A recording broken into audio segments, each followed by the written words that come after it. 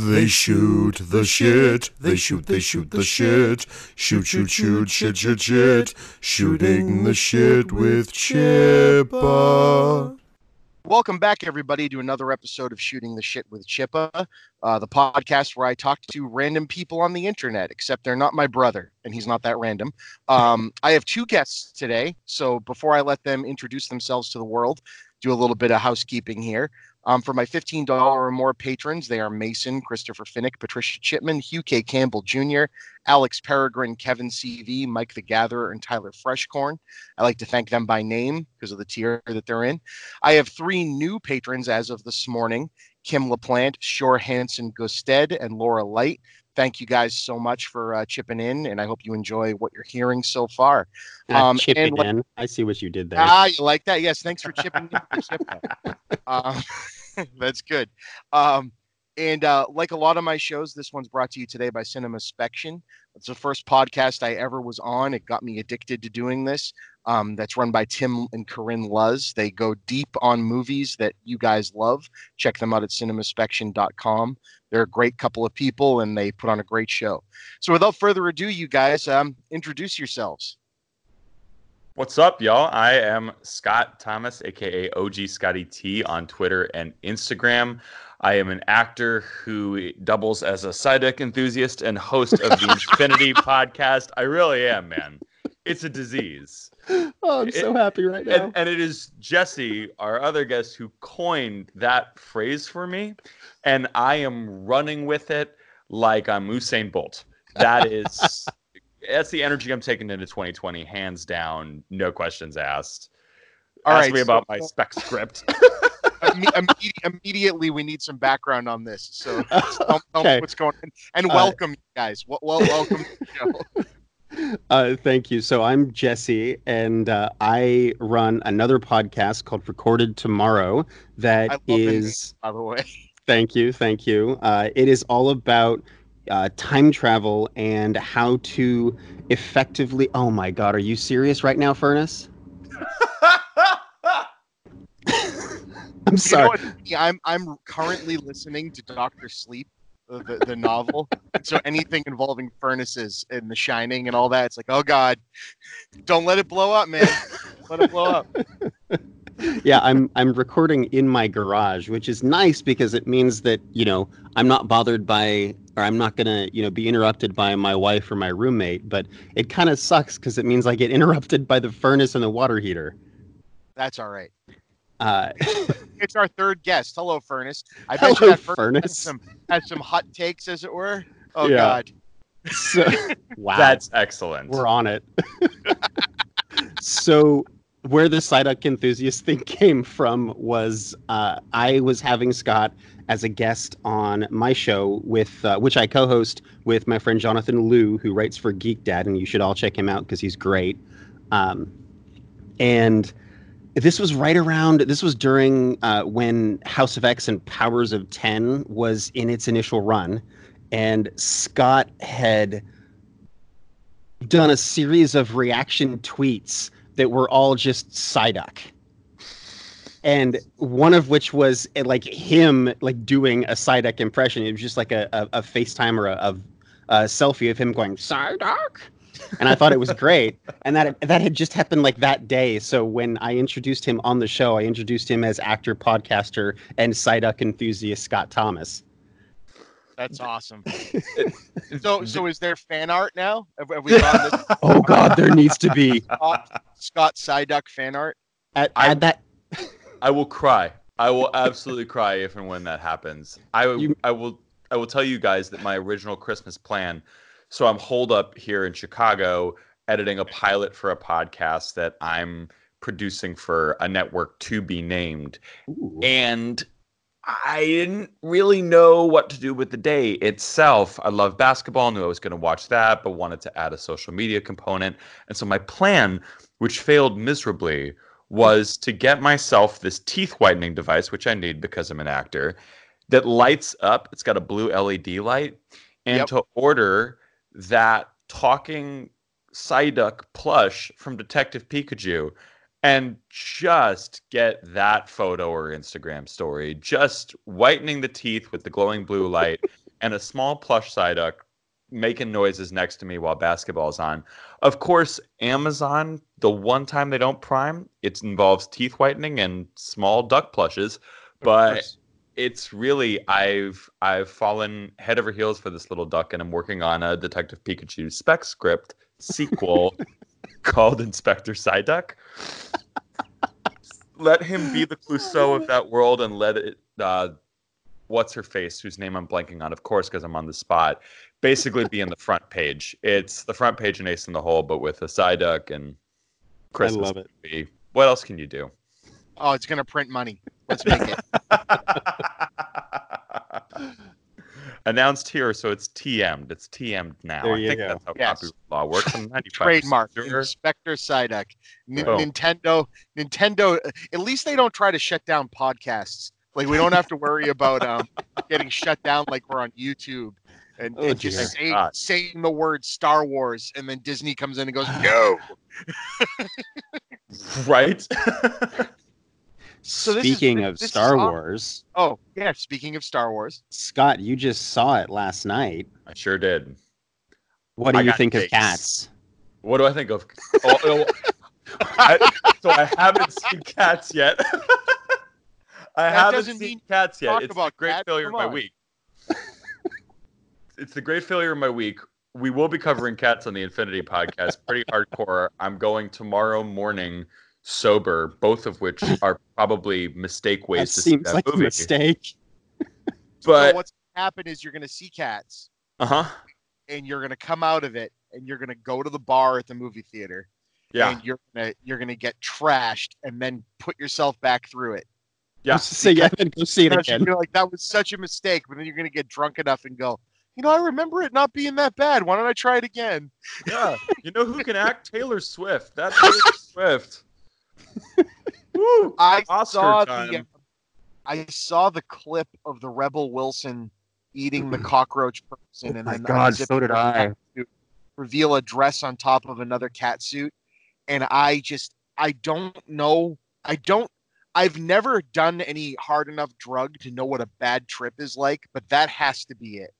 So who would have taken the over that Tom Hooper's Cats would most closely resemble 1977's Japanese horror fucking free-for-all House? Like, that's My the only God. point of reference I can think of. Have you guys seen that movie? I haven't. It is an unbelievable film. Basically what happened is this director, again, his name escapes me. I'm going 0 for 2. He had his 5-year-old tell him a story. Yeah. And then he started turning that story into a film, and it's one of the most surreal movies I've ever seen. There's severed fingers playing piano, and someone turns into a mound of bananas, and the whole thing has zero logic at all, but the imagery is just head-spinning. And every time I see a clip from Cats, the more and more clips I see from Cats, I think of House. I think of House with musical numbers, which I'm sure if the kid had seen a musical at that point in his life, he would have broken into song, and he would have been forced to incorporate that in House too. Like, that's what I'm expecting, and I have a feeling I'm going to get my money's worth.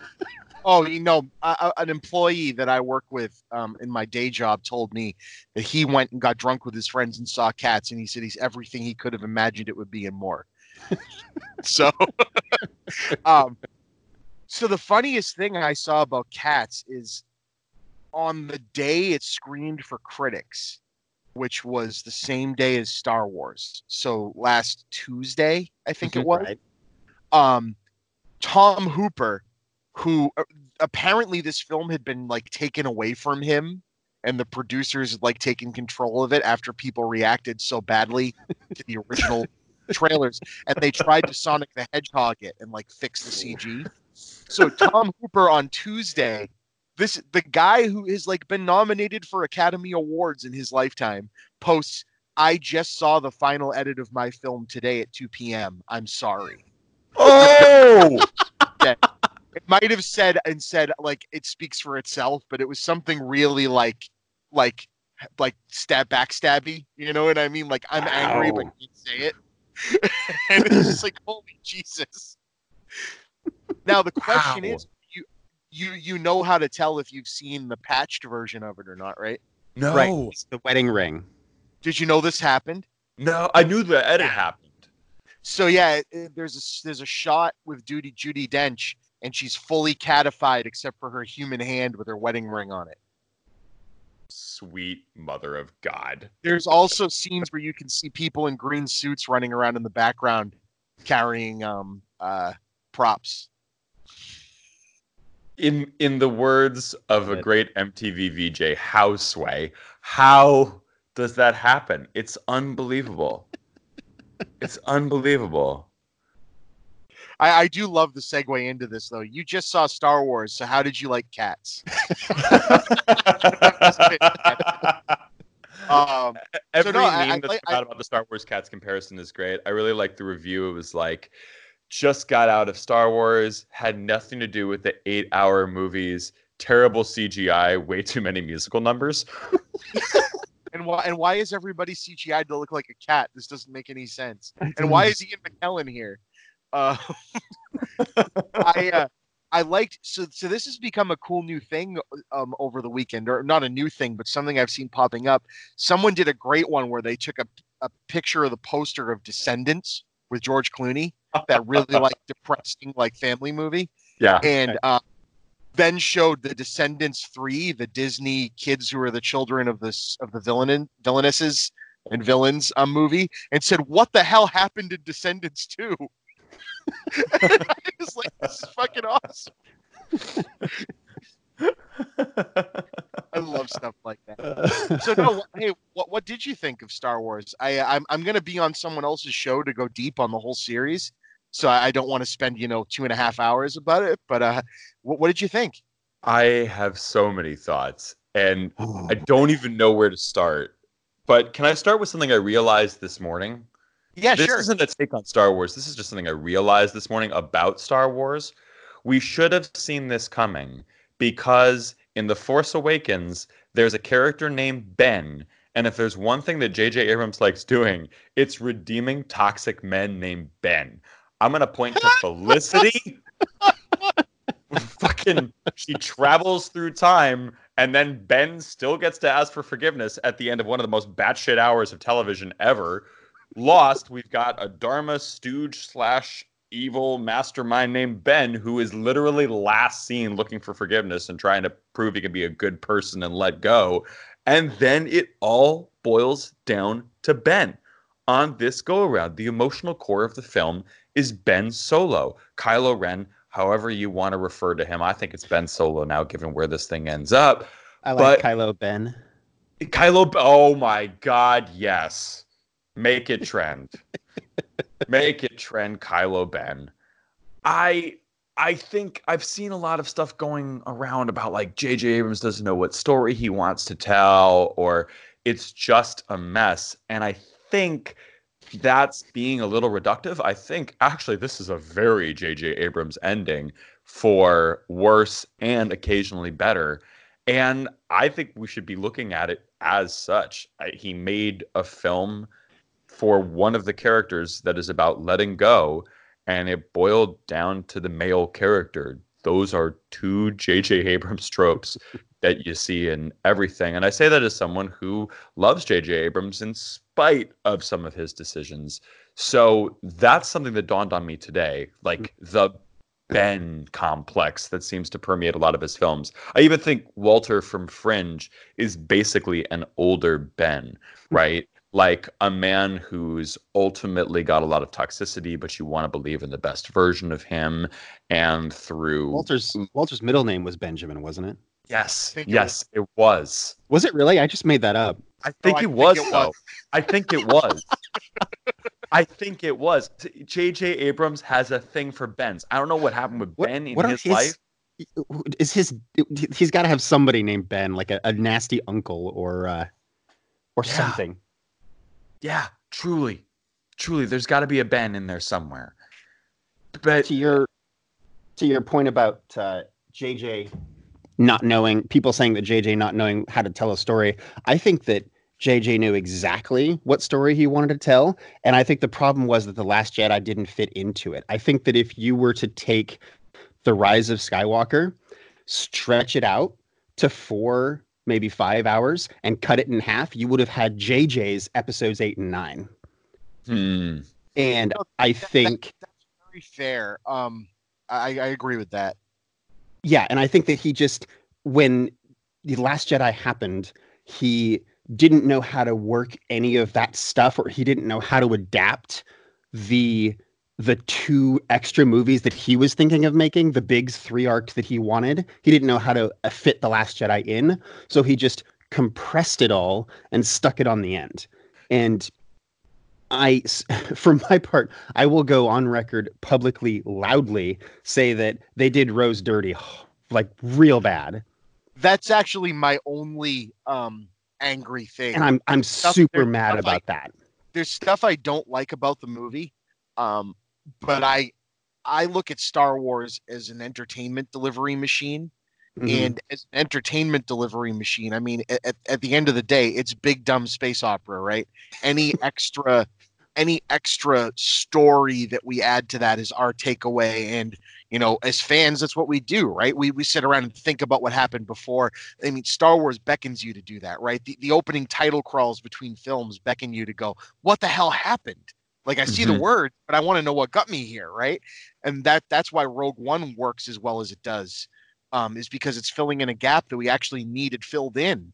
It's interesting. Whereas some of the prequel stuff, until it really kind of finds its footing in what Lucas was trying to really tell as a story in the third one, which, whether you like that story or not, he kind of jammed every theme he wanted in one movie, which was kind of what we're stuck with here, right?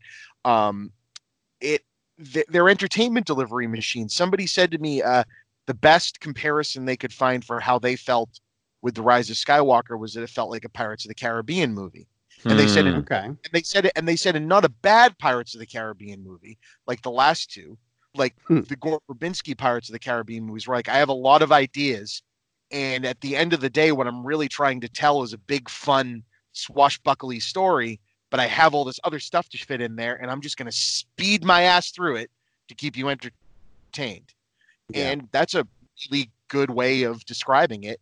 But yeah, Rose Tico got, out of anything, like, I'm not really one to lean into the camp of directors not liking each other or not liking the work of the other director. Like, I got out of The Last Jedi going, cool. It's just like the original Star Wars trilogy. George Lucas made a movie and then helped come up with a story, and a different director and creative team made the second movie.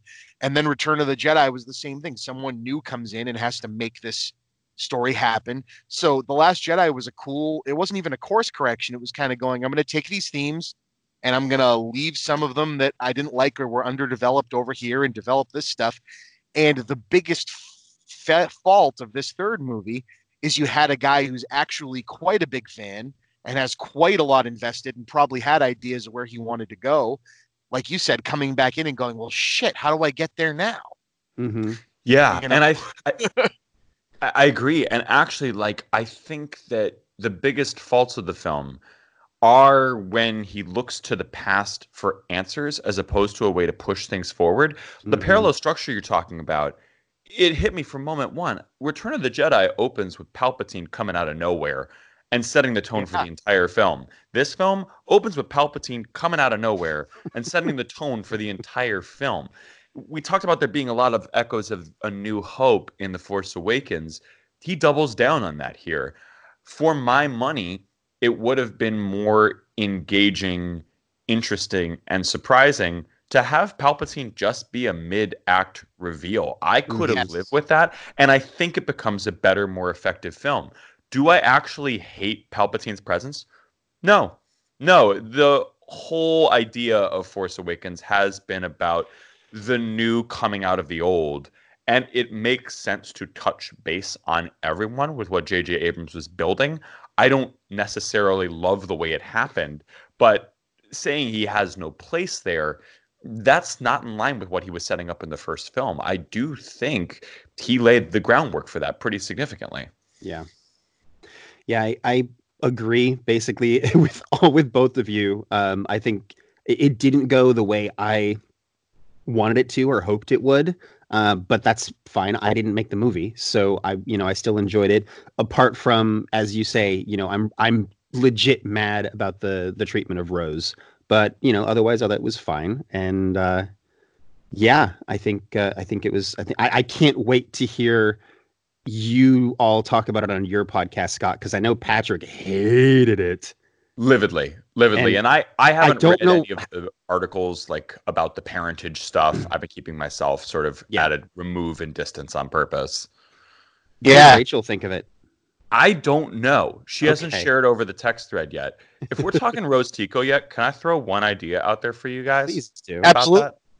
Do you think these movies switched protagonists? Which is to say, is the protagonist of Last Jedi different than The Force Awakens and Rise of the Skywalker? I almost called it Return of the Skywalker because, yeah, basically. Go ahead. Sorry. Oh, no. You guys go for it first. I threw the question out there. I throw it out. Hey, I think you could make an argument that it does do that. But I think the reason we're stuck with that feeling is what you hit on right at the beginning. J.J. Abrams, for all of his faults and all of his greatnesses, didn't get to tell the story fully that he wanted to tell. He set up the pins. Another director was supposed to come in and carry that torch, and then someone else was supposed to come in and finish it. So him coming back in to finish it, of course you're not going to want to throw the toys and ideas that you had away that you came up with in the first one. So the unfortunate mess that JJ is stuck with in trying to incorporate that is going, okay, I've got Finn and I've got Rey and I've got Kylo Ren, and I'm starting my Force Awakens movie and I'm doing my constant mystery box misdirection thing because I don't want you to know which one of these people the movie's about. He even takes about half of that movie to reveal which one of them is a Skywalker. And he really spends a lot of time playing with those ideas that you're going to want to know. So the trailer has spent a lot of time showing Finn with a lightsaber, but then Finn's not the one that ends up taking up the lightsaber and fighting at the end. And all of this misdirection game that he likes to play with, The Last Jedi stripped all that away and said, no, this is a movie about this. This is a movie about these themes and these thoughts. And he comes back in and goes, okay, now what am I doing? Well, I kind of want to still play around with that a little bit. So to me, I think you're right. Rey is the focus of The Force Awakens, but it's very ensemble, and then it's very focused on her and Luke and their relationship in The Last Jedi, and kind of forgets about everybody else. And that's not necessarily a bad thing. It's just laser focused. But you can tell, like, the Canto Bight stuff almost feels like Disney kind of going, okay, second unit directors here. We need to stick something in here that's fun with the other people. But then you get Rose out of that. Mm-hmm. So, I mean, the movie kind of starts with that being like her story, right? With like her sister dying. So you're like, okay, this is a new character we're going to learn a lot about. And then this movie comes along and does the same thing. No, I got these three characters I established and I need to make it be all about them again. And it's kind of like bipolar in like in that respect. Yeah, I agree. It's a take I feel like I'm workshopping, which is a phrase I've gotten used to saying over on the Infinity podcast, which I borrowed from The Ringer, and I'm going to keep it going here. But I agree with you. I think that assessment's really sound. And I thought watching this that it's ultimately a switch between Rey and Ben to some degree, in the sense that Ben may not be the protagonist of Force Awakens, but he is the emotional center. Ultimately, Rey goes through the hero's narrative, but the major emotional beats, the ones that devastate and shift the ground for us as fans, rest on the hands of what Ben Skywalker does, literally him chopping his father down. When we get to Last Jedi, we're introduced to a protagonist who might genuinely be nobody and not come from lineage, and that makes room for other characters who are nobodies. Finn ostensibly is a nobody. He's an everyman. He's a stormtrooper. And Rose is someone who simply endured tragedy. And by the end of it, they've caused massive chaos. They've leveled a whole system that was keeping people enslaved. And so in the world of Last Jedi, nobodies can truly turn into heroes.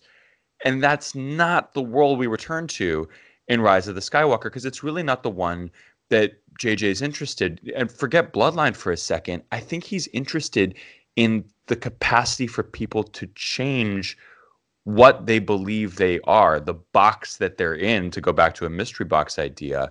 I can't remember the name of the woman that Finn winds up with for most of the film, who we meet on Endor, Jannah.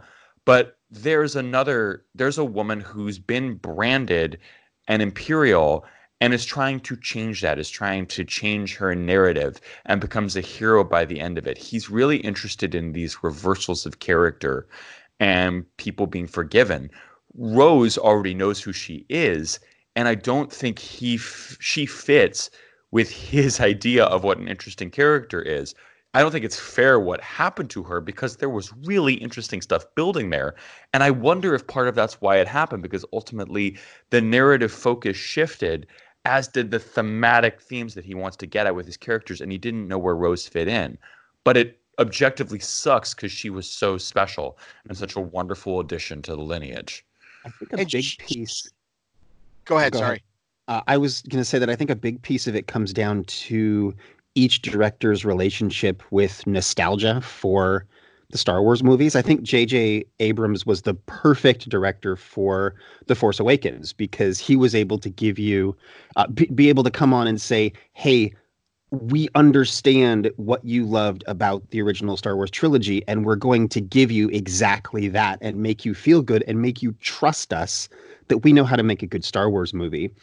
And then Rian Johnson came in and said, yes, those things are great, but you don't need them. And we can tell you a great Star Wars story without all of those things that you were clinging to so hard, you can let them go. And then to come back with JJ to come back and say, yeah, but we're going to give them to you anyway, because isn't this comfortable? Felt like a bit of a letdown.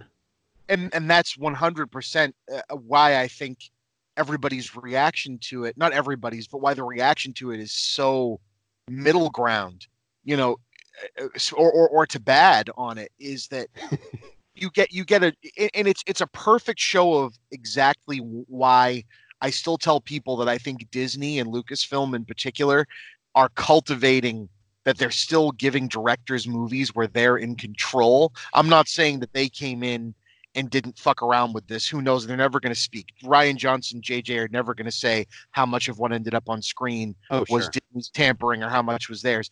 But just notice how different of a look these two movies and the middle movie have from each other. Mm-hmm. The Last Jedi is a beautiful looking movie. It's a beautiful movie, but The Force Awakens and Rise of Skywalker are incredible looking Star Wars movies. And that's the two differences. I look at a shot from The Rise of Skywalker, a shot from The Force Awakens, and what JJ is doing is he's using the best available from ILM now and making it look like an old Star Wars movie.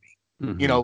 Using really great creature effects, really great digital effects. It's all incorporated. And there's a through line, right? Both of these movies look identical to each other, but it's the same people in the background doing all the work. It's not like a Transformers movie or an MCU movie where a lot of it's previs and already figured out. Yeah.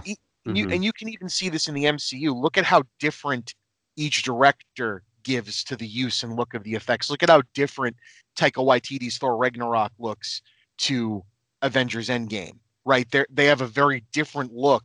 And I like that, but because they brought the same guy with the same view of Star Wars and the same view of the story in, it's not necessarily anything antagonistic in him.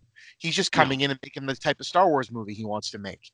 And that feels like so much less after the growth that The Last Jedi did, for better or worse. Whether you dislike what it did, this just feels like so much less of a movie, even though I ended up still really enjoying it. But the Rose Tico stuff is unforgivable. Whoever's decision it was to do what they did with that character, I'm just going to hope and pray that I can just blame it on Chris Terrio because I hate him so much.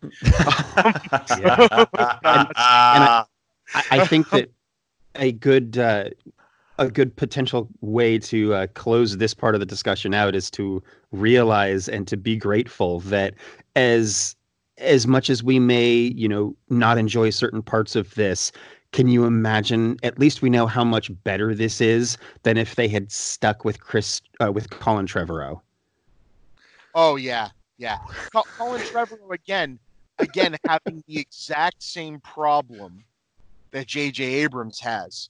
They share the exact same problem because Jurassic World succeeds because of nostalgia. I really like Jurassic World. Yeah. But Jurassic World is an empty fucking movie that succeeds because he hits all the right visual cues. He hits all the right musical cues. His characters are just wooden and empty enough to fulfill the roles they're supposed to fulfill. You end up having a blast with it. Do you know what I mean? But Colin Trevorrow he was doing what JJ did with Force Awakens, but JJ is a more experienced and better director. I mean, look at how much better of a job JJ did with Rise of Skywalker than he did with his second outing with Star Trek. Do you know what I mean? He just couldn't help himself with that second Star Trek movie. And while I think it's a visually breathtaking and fun little movie, the minute it reveals this is obviously Khan the whole time and we're just playing you, it's terrible after that because there was nothing more to it than we're just gonna do Khan. It's gonna be great, we swear. And he's kind of like, this is boring. Whereas I think if Trevorrow had gotten to close this out, he would have been even more unable to deal with the tools that have been provided to him because he's really only good at aping someone else's visuals. Yeah, I think, and I'll transition it into something else that I was thinking about this morning because I just finished The Mandalorian a few hours ago. Which I haven't yet. I won't spoil anything. Okay. But do we know who directed the final episode of The Mandalorian? Taika Waititi. It sure is. Really? It sure is. And I will just drop the lukewarm take that he does a bang-up job. I think anyone watching that episode who thinks it isn't directed to the nines, I'm not sure what you're seeing. Because for sure it's directed to the nines. But one thing I was thinking about with that show, no matter what you make of it, is it's been consistent thematically because ostensibly there was a writing staff. You didn't have this bounce back from writer to writer. And ultimately, no matter what you made of the direction, there was a consistency in the theme and the kind of story that was being told. Some people would say too much, like there's little change from episode 5 to episode 6 in terms of the kind of story we're telling. But I think you arrive at the end of the season with a cohesive package. And that's part of what we're talking about, right? This roller coaster of not just filmmaker, but the roller coaster of writing, of theme. And I wonder how that would have impacted the trilogy as a whole, the Skywalker trilogy as a whole, if all the writers had come together and tried to mash something out. It still could have been a mess, but I wonder, because I do think what J.J. Abrams does behind the camera in this movie has some pretty spectacular moments. I thought your assessment was really great. It's not as pretty looking a movie cinematically, but there are moments when the motion of this film was absolutely breathtaking. Just the way he navigated the spaceships in that Finn, Poe, Chewie shootout. Like, I was on the edge of my seat. That was just good filmmaking, some of the best filmmaking that J.J. Abrams has done from a purely visual kinesthetic point. He does. He utilizes ILM the way Spielberg does. It's a very they're like an extension of him. It's incredible. The shots, there's no shot in any of these movies where you sit there and go, oh, that didn't look good. Yeah. You know what I mean? It's very cohesive, and some directors don't do as good of a job. They really don't. And I do think this film's going to get the Return of the Jedi treatment from the youths, as it were, because I don't think any of the girls that made Rey the most popular Halloween costume of this year, which I know because I work for a trivia company, statistics, they're fun. I think they're going to walk away feeling pretty satisfied by this story. Mm-hmm. I don't think they're going to see this movie and go, nah, screw that. I'm going as, I don't know. I haven't seen Frozen 2. I can't remember any of their names. Elsa. Go as Olaf, shake things up. But I don't think they're going to stop going as Rey because they saw this movie. And I think the people that fall in love with Baba Frick at a young age, or the cone-headed droid, like, this film 10 years from now is going to have its defenders who go like, yo, that movie was actually pretty great. Because I think for people who are less concerned with Last Jedi, they're just in the throes of Palpatine and on the entertainment delivery ride of this film and really enjoying it for that. And I think it'll be interesting to see how it appreciates over time. But I imagine kids who are on the come up with this are going to feel pretty good about it in a decade. And that matters too. Exactly. There's not a single one of these movies that if it popped on TV right now, I wouldn't watch it all the way through. Oh, for sure. You know, and that to me at first place is exactly what I want from a Star Wars movie. My favorite thing that I've been noticing is that the people that are the most angry, I guess, over it seem to be, you know, of a certain age group. It seems to be like, you know, your 20 to 40-year-old guys like us, you know, that spend a lot of time analyzing and knowing and talking about what's happening behind the scenes. I mean, if you want it to be there, outside of the Rose Tico stuff, which someone needs to fucking pay for that. I don't care who it is. But outside of that, there isn't much in this movie that, even if it's a little tongue-in-cheek, isn't just, you're right, this is the story I wanted to tell. This isn't that I don't like the movie that came before it. I just want to find a way to tell this story. The Last Jedi, I feel the same way. I know that Rian Johnson and J.J. Abrams worked very closely together when he was coming up with that script.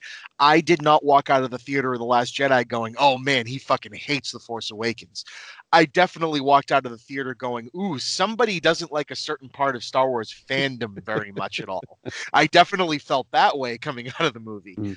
But I liked that. I like that we can have a movie that can shake it up, but I also accept the fact that if they're all that way, that if every single Star Wars movie is, I'm not going to say the word antagonistic, but if it's thinky, like imagine if all 3 Lord of the Rings films were Return of the King. Right? Return of the King earns its heavy, drawn out themes, right? But if they didn't already drag you in with the fun of, like, you know, the fellowship and then like the action of the 2 towers, you know, if everything was the Silmarillion, if everything was someone going, and I'm going to give you a deep dive on the background of the elves, right? There's some fan out there that's going to love that, right? I mean, I would probably love that, but you're not going to please an audience. So to end a trilogy out on a crowd pleaser, when again, at the end of the day, this is what, 9 movies, of which 6 of them are pretty damn good to troublesome. One of them is pretty good but troublesome, and the other 2 are oof. Even though I still will watch them whenever they're on. It's a Star Wars movie. I'll watch any Star Wars movie, you know. Pod race, baby. It's you got me. Yeah. You know what I mean? And, I just want to play that game on my N64 instead. Yes. And the end of Attack of the Clones is some of the best action George Lucas ever put to screen. You know, so you can't take that away. I mean, that movie, the ending scenes of that movie created some of the best Star Wars in canon cartoon shows, and a really bad one. But it's just, you know, so I don't know. To me, you're right. The point I was trying to get at is people that were like 12, 13 years old and saw the original New Hope in 77. When I hear from them, they love this movie and they love this trilogy. You don't get a whole lot of anger out of them. You do get some that go, I'd rather see more of the characters I like than these new people. Okay, that's fine. Of course you're going to feel that way, you know? And then I find really young kids, like you said, the ones dressing up like Rey and dressing up like Kylo Ren and all of that. It's, you know, and of course Kylo Ren was going to get redeemed because little children are dressing up like him, right? Vader, they ended up writing a semi-redeeming arc into his thing because, oh shit, people are dressing up like this guy. We can't have him be freaking Space Jason. We can't. Even though Rogue One gave us Space Jason, which I thought was awesome. I've never heard that term, and I love it. That's pretty great. 1,000% what we get. One, right? Yes. And I turn to someone and I go, holy shit, he's Space Jason. Like that's everything everybody who grew up with Star Wars wanted to see Darth Vader do. Is It I also just want to implies that Matt Frewer could have gotten murdered in the middle of that movie, and we wouldn't have blinked. And I love that because Matt Frewer should work more. I just wish that had happened. yes. But yeah, no, we've been on Star Wars for a bit. But yeah, that's how I feel about it. I'm working on this project where I'm going to try to release pre-power rankings for the month of January, like what I think is going to be in the zeitgeist. And there's no question to me that this is number one for the whole next month of January, which is why we've spent so much time on it. We're not going to stop talking about this for a month. And that in of itself is an accomplishment. Like this film is going to make the discourse not only about it, but discourse about the discourse. We're going to be eating our own tail at the start of 2020. And there's something to be said for that, whatever you want to attach to it, that he gave us a film we have to talk about. It's on our podcast, we talk a lot about the homogeny of Marvel movies and the benefits and faults of that. You can't say that about this trilogy. Like, ultimately, there are distinct visions, and you have a severe reaction to what happened. And I would rather that and Cats as a, what was it referred to, a cursed double feature, than I would just seeing something that's middle of the road. And that's not it. Failure or success over mediocrity every single time. And this isn't a mediocre movie. It elicits a very strong reaction, whether you love it or you hate it. Definitely. And you know what? Without blowing what the ending shot and the ending line of the movies are, I was at one point rolling my eyes and groaning, and also going, "Yeah, you know what? That's how they kind of had to fucking end this. This is awesome." Like all at the same time. It elicited both reactions from me, like, "Oh, you had to, didn't you?" Oh, but at the same time, "Yay! This is what I wanted." Yeah. Yeah, absolutely.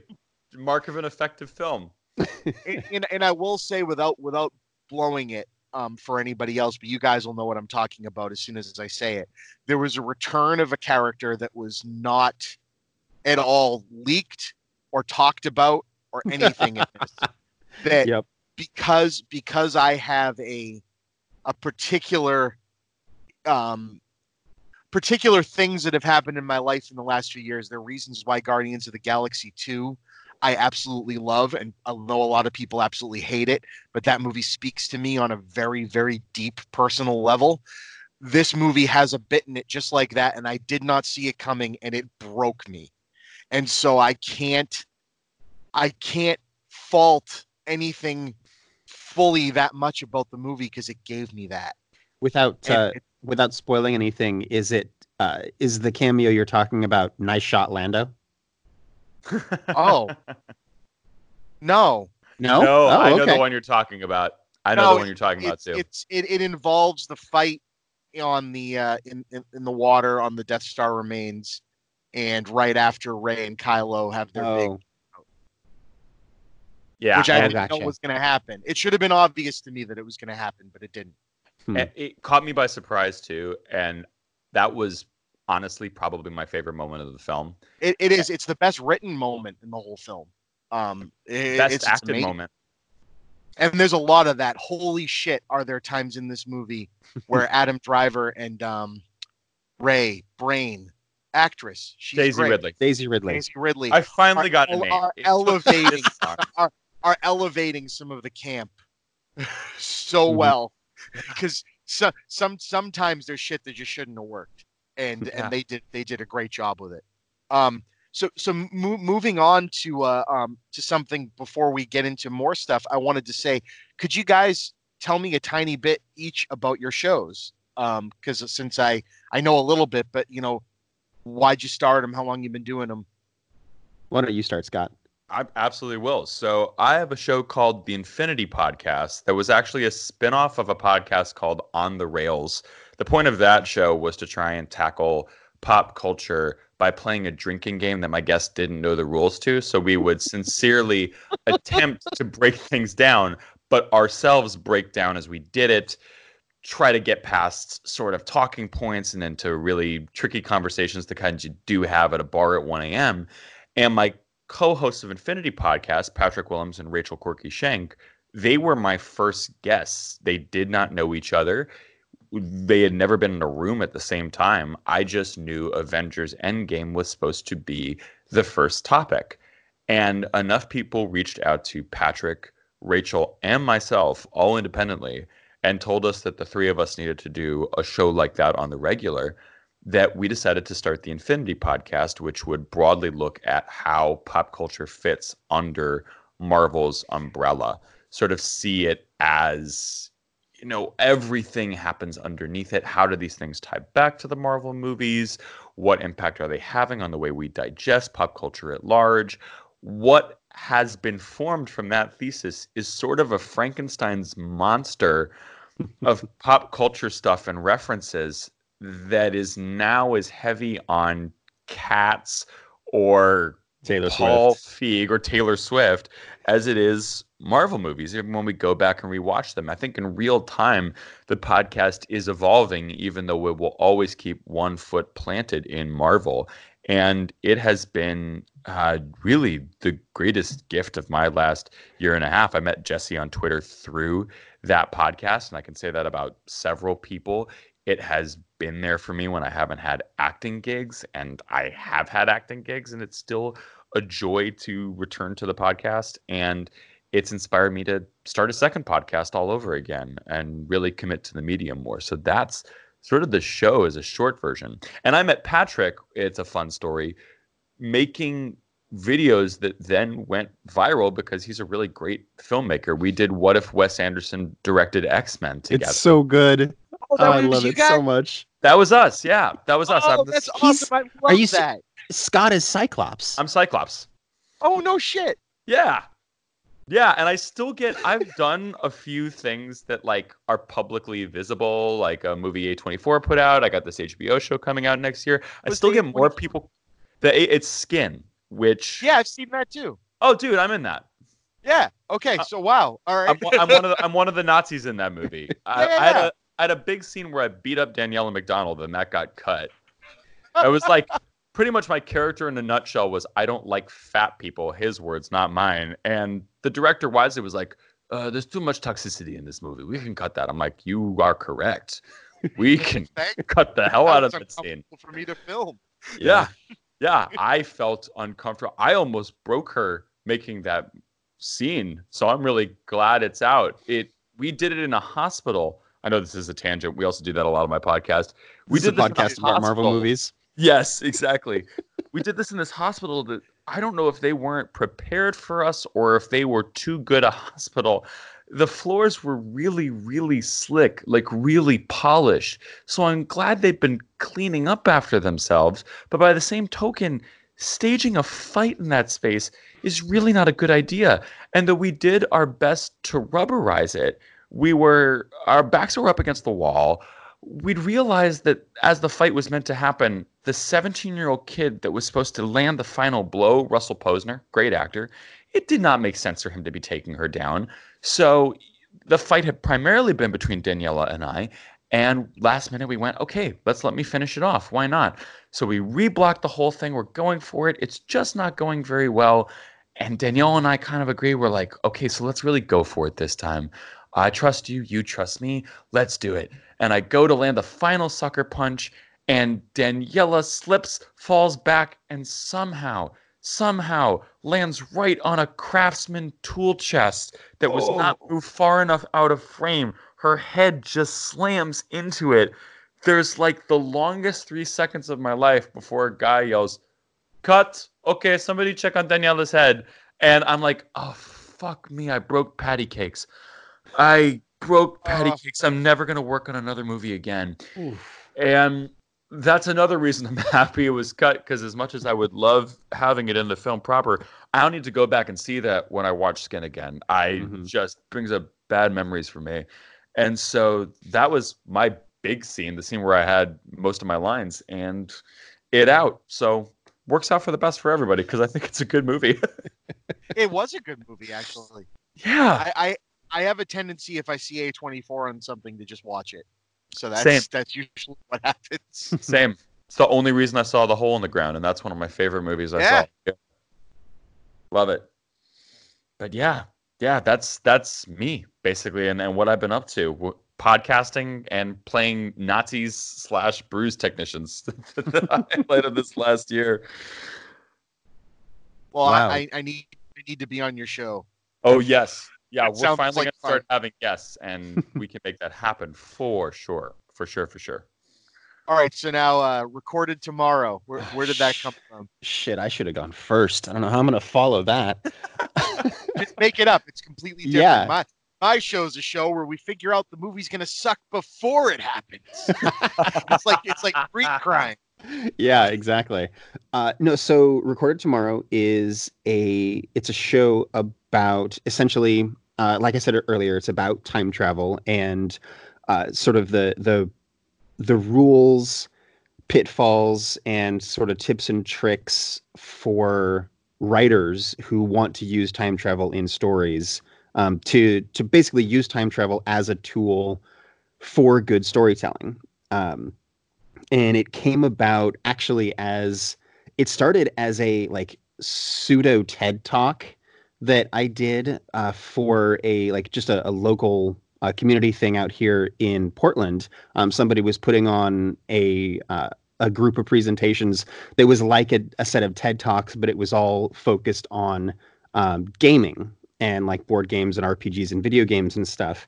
And they asked me to do one, so I just came up with something on the fly, like, all right, I'm going to do how to use time travel in games, and came up with a pitch and outlined the ways that time travel can work and all of that. And it was really fun, and it got me thinking about it a lot more. And so I wanted to try to find some way to keep that going. And at first I was going to do something like on YouTube, animated, like extra credit style with some, me on a podium or something like that. And then I remember that I can't draw.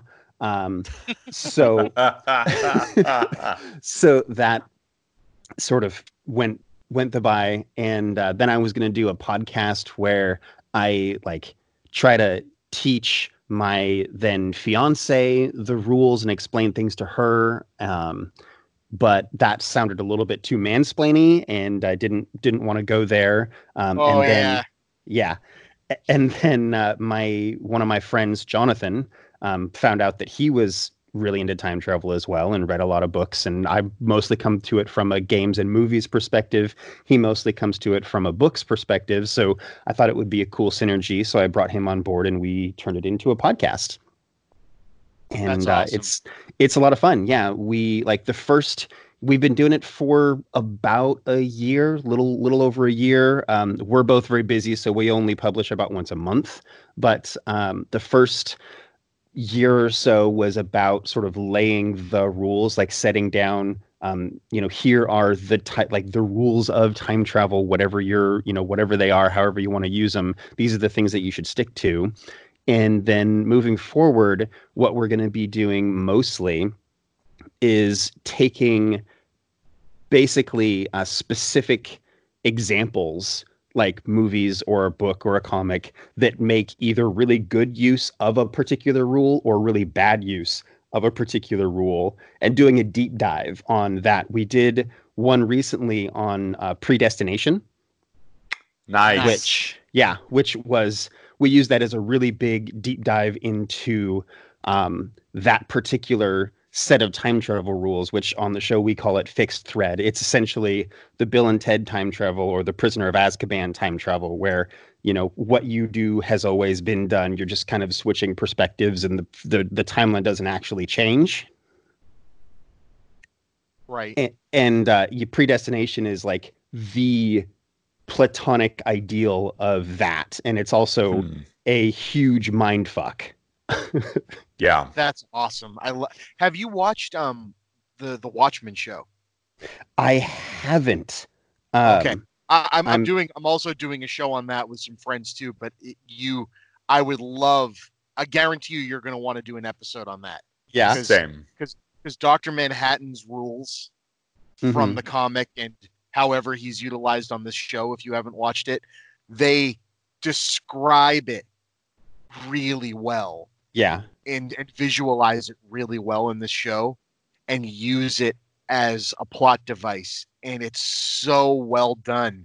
But at the same time, so confounding because it follows that, well, because he's everywhere all at once and every time all at once, it has always happened. Right. And you're like, but what? and they do a very good job of visualizing that on this show. Yeah, it's definitely on my list. I don't watch a ton of television, so take this because I just don't have time. Sure. And I'm a movie guy and I have kids, so I choose my thing. But it is one of the best pieces of television I've ever watched, and I hope they don't make any more of it because it's made by Damon Lindelof, who is a J.J. Abrams guy, and if we all know anything from either of the two of them, if they actually have the balls to end a story, but they leave a little bit open, just stop. Let someone else take it up like 5-10 years from now. You did it. You actually finished something. I don't need any more. Please don't ruin it. Really need a third season of Lost? No. Oh, that season. That's what I'm getting at. It's you just can't help yourself at that point, right? Yep. Because I eventually have to go back to work, but I want to make sure we get to a topic. You guys remember that I'm a big fan of the movie Primer, and so you've both seen it now? Yeah. Yes. Okay, cool. So Recorded Tomorrow podcast. What did you think of Primer? I think, and this is again, I've seen it one time, and it was last night. So Primer is a mind fuck. So I might have to go back and give it a few more viewings, but it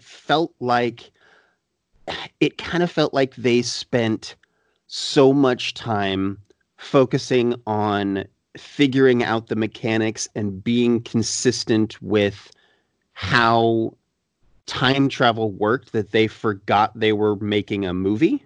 Yes. And they forgot they were telling a story.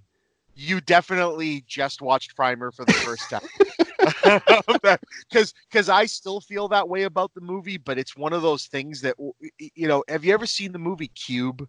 Oh my God. So Cube similarly, is written and directed by people, and every movie the guys that made Cube made, they want to make sure the science makes sense. Mm-hmm. And they want to and so Cube, if you break it down mathematically, like the traps and the tricks and everything, and like everything they say about how it was made, it's like, as an engineer, I sat there and went, holy shit, yeah, that's how you do that. And Primer has the same, I won't call it a problem, but same attention to detail. Yeah. But you're right, Primer has no interest in whether or not you care or are interested or are understanding what they're doing or talking about, because they want to make sure they describe this time travel machine to every level of detail humanly possible. Right. And it felt like, I guess it felt like the movie makers assumed that they were one step ahead of everybody the whole time, and that people would be so focused on keeping up that they would not be focused on the storytelling. Yes, that is definitely a good takeaway. And maybe it's just because of, what I do and how much time I spend thinking about time travel and about mechanics, but I had no trouble following what was going on mechanically. So I was able to observe and watch that, oh yeah, there's no story here. Like, there's supposed to be a story here. Like, it's supposed to be about how having this thing can tear a pair of friends apart, and how having this great power and disagreeing on how to use it can cause that kind of friction, but they just didn't do anything with it. Right. They almost leave those important bits out, and so they leave inferred. I do agree with that. It has the have you ever seen Memento re-edited and put in order? No, I haven't. Holy Why would shit, you do I that? Haven't. Have you? No. Okay, so Memento did this really cool thing where when the first time they brought out like a Criterion special edition DVD, and you had to get to the menus, you had to solve like puzzles. So it was really frustrating, but it was really cool. I remember this actually. And if you followed the puzzle the right way, it played you the movie in time order, and it's boring. I was just gonna say, like, why would you watch that movie? There's no movie there. It's fascinating, but it's boring. And so Primer is an example of that. Primer, I feel like, would have benefited from them having a little bit more not respect, but a little bit more expecting that more of the audience would be like you and I and actually get the mechanics pretty quickly, and kind of rearranged or reorganized its delivery of story to to make it more interesting, because it's a very technically well-made independent film, and God, their science and everything is super cool, and it's interesting, and it's a cool take on time travel. But I agree. I will say that it benefits from multiple viewings, because it just gets more fascinating the more stuff you pick up. But it's definitely one of those movies that it infuriates some people that just can't get the mechanics. And then people that get the mechanics usually say the same thing. But what was the point of all this? Which is interesting. So I'm just glad to talk to someone that's actually seen it. It's been so long since I saw it. And as you guys were talking, I started thinking about when it came out and remembering that I think part of the hype behind Primer was it's the indie resuscitation of this genre, right? Like, and for a while we did that. Blair Witch is the indie resuscitation of horror, and Memento is the indie resuscitation of the detective film. Was Memento an indie film? Yeah, it was. Holy it was. Shit. It's hard to. Memento was Chris Nolan's second movie, and the first one didn't have a theatrical release. So following. I didn't know that. Okay. Yeah, so Memento is really indie, and these things got slotted for a while as like, you think you've seen a detective movie? Well, pull up your pants because you've seen nothing like this before.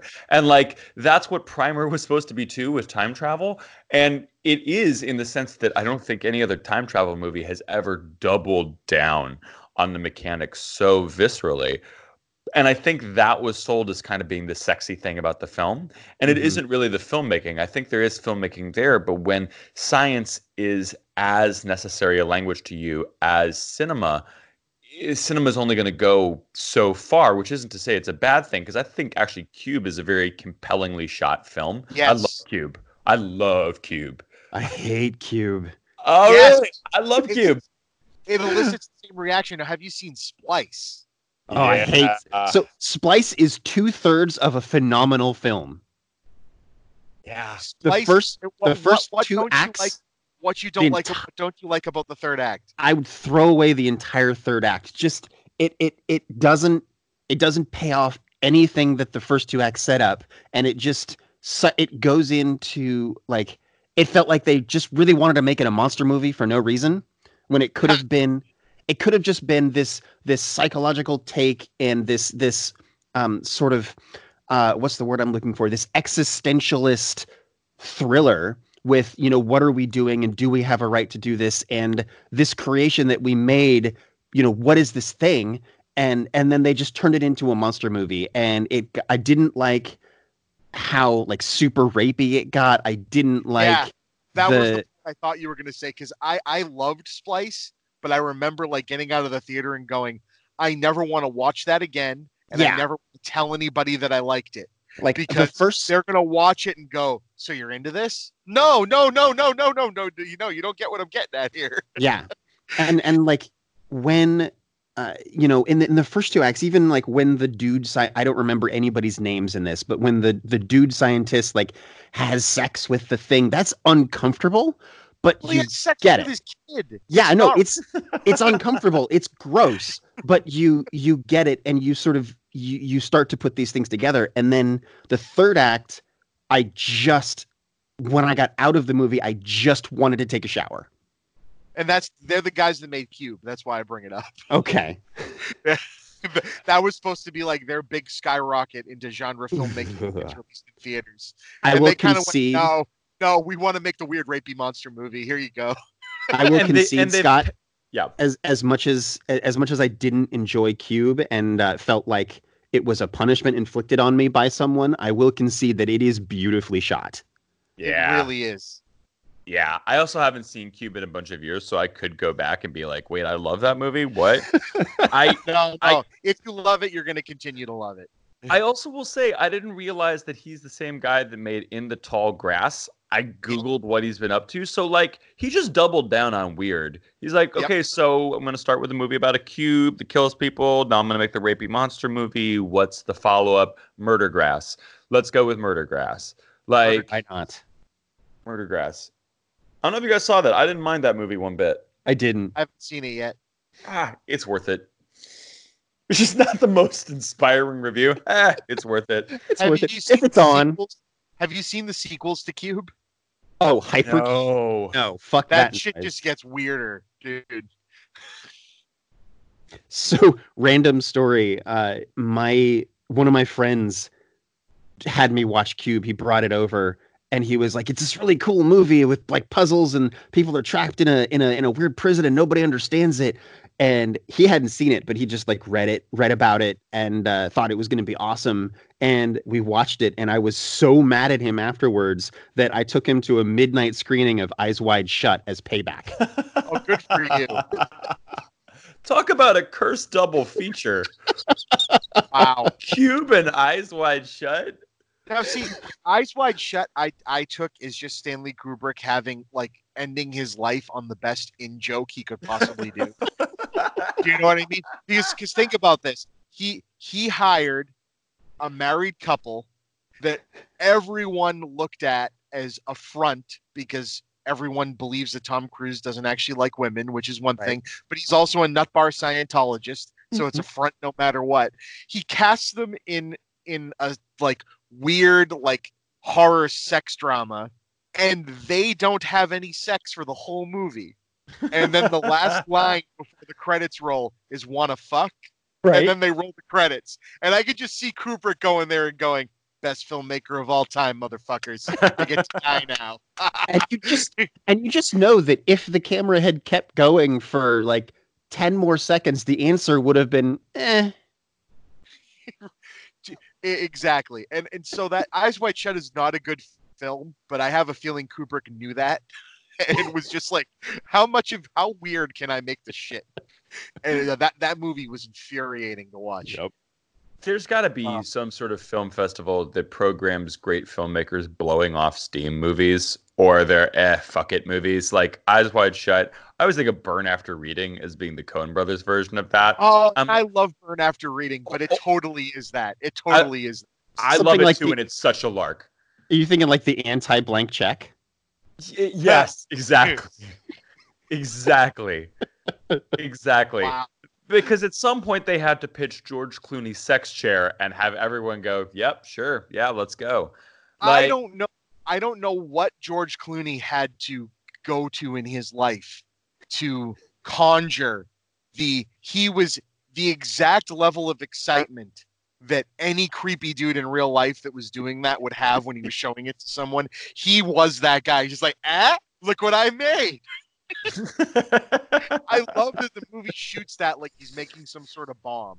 You know what I mean? Like he's in there, like you're like, oh, this is gonna be something really cool. Look what I did. I think one of my favorite things about like the Catch-22 that is the acting profession is that they tell you, like the better you do in life, the more your problems remain the same. They just get more expensive or more complicated.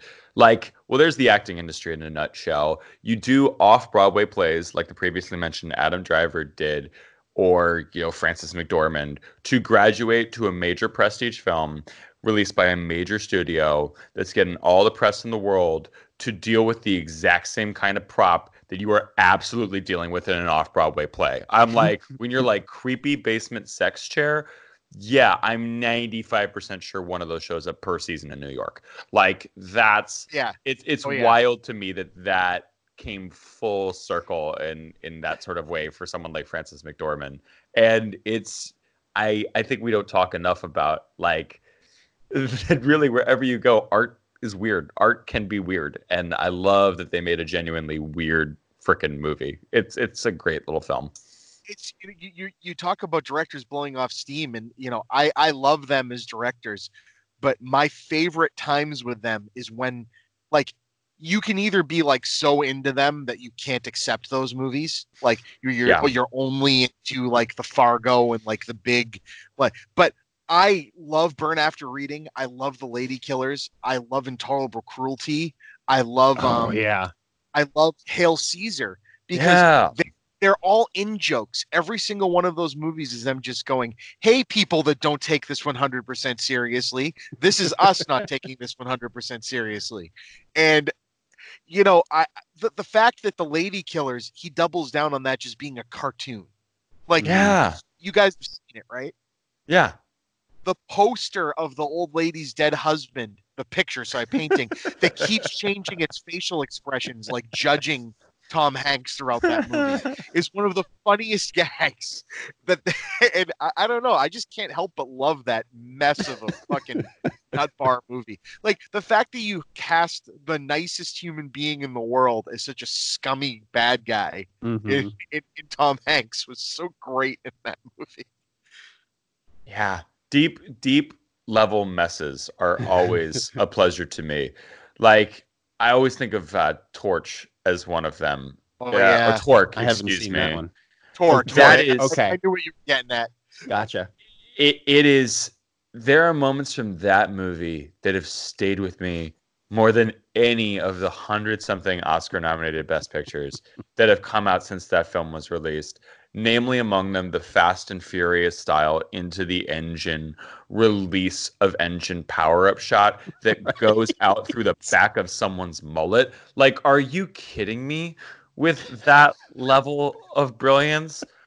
Or the absolute non sequitur of after Ice Cube murders someone. Mild spoilers for Torque, by the way. After Ice Cube murders someone, the woman that's been there the whole time, just staring at the jewelry he bought for her, Ice Cube screams, "Bitch, what are you staring at?" And she just goes, "Baby, I love you." You can't write that. It's too perfect. I'm like, what is that? That's incredible. What Torque reminds me of, it's the kind of movie that like you used to get with like cartoons in the 80s, where the concept would be created by one country or one background, and then they'd hire like someone from a complete other country that doesn't speak the language to film it or animate it. So you get like that weird mix of styles. Torque reminds me of like someone who's done nothing but make anime their entire life, got like a Fast and the Furious movie downloaded into their brain, and they said, "Make us one of these." And this is what they came up with. Like, all right, so you basically want this to happen. Sure, that makes sense. Let's do that. Was basically what you get. So I'm getting texts that I need to go back to work. Understandable. No, so what I was going to say is, number one, this has been an absolute blast. Number two, we definitely have to do this exact matchup again, and I have to be on both of those shows because I feel like we could talk for like 4 or 5 more hours. I absolutely agree and support that wholeheartedly. This was a match made in heaven. I appreciate it. But before I end, I just wanted to give you guys one more time to tell the world who you are and where you come from and where they can find you.